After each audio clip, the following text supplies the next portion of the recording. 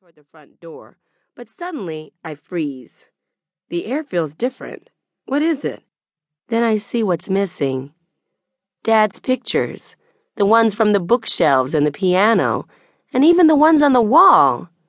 He took the Paris prints and the photos of his parents, leaving spaces where the paint is lighter. When did he come to pick up his stuff? When I look back at Mom, she's tiny under the high ceiling of the room, nestled alone in the far corner of the couch. I could help her, keep her company. But here she is shoving me out the door.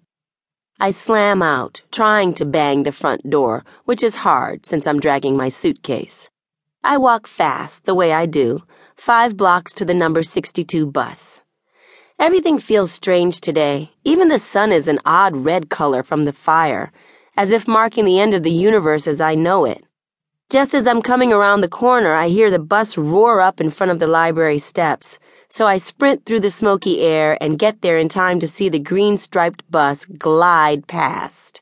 I holler, only the driver doesn't hear or doesn't care. Since the light at the corner is still red, I dash over as the bus slows down, but it pulls away before I can bang on the door. A few other girls are hanging out at the bus stop, laughing. I've seen them at school. One of them is shaking her head so her dreads wave around and the beads click against each other. I realize I'm staring, watching them strut and shoot each other's pictures, making silly faces. But they're not paying any attention to me. I wonder where they're going. We all climb onto the next bus. They hop up first and prance to the back, talking and singing, clapping, taking up every inch of space with their giggles and loud voices. I sprawl out behind the driver, leaning back into the seat. I'm not there 2 minutes when something hits my shoulder and lands by my right foot. A wadded up sheet of yellow paper. I whip around. The bus is empty except for the girls laughing in the back. "What are you looking at?" the smallest one asks with a wicked grin before she rolls her shoulder and turns her gaze out the window.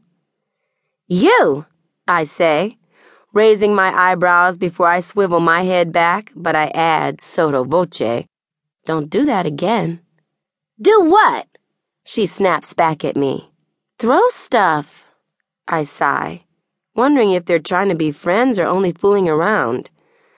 While we roll along, I stare out the window. My neighborhood is so green it's like a park, with oak and maple shade trees and lawns bordered by roses. Here, where El Camino Boulevard changes its name to Martin Luther King, storefronts sprout up. Cajun fish, easy credit, and best beauty supplies. By the time I get to Dad's corner, everybody is black or Latino. Why did he have to move all the way to San Joaquin Boulevard at the very edge of Canyon Valley? I hop down at the corner of Muir Street. The 3 girls are still on the bus and bump my suitcase down the steps. "Hey, good looking," a man calls out.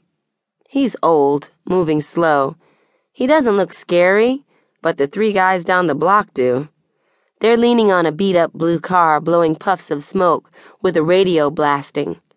I tighten my hand around the suitcase handle and cross to the other sidewalk, even though Dad lives on this side. The street is straight and broad, bordered by a few spindly oaks turning orange. When the guys look over, I stride faster, holding my head up and shoulders back, trying to look cool, as if I'm just in a hurry to get someplace. "Hey!"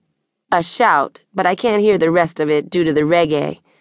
At the corner, I almost run back 2 houses to Dad's where a bunch of agapanthus, blue and white, line the sidewalk. I take the steps 2 at a time, 9 of them. That's my unlucky number, though it's Jessica's favorite. I shiver. When I look around behind me, the block is quiet except for the guys at the blue car and a truck rattling by. Dad's apartment is the top half of the house. I press the buzzer over and over, but Dad doesn't open the door. He might be late since he had to pick up Jimmy at school. Another reason I didn't need to come.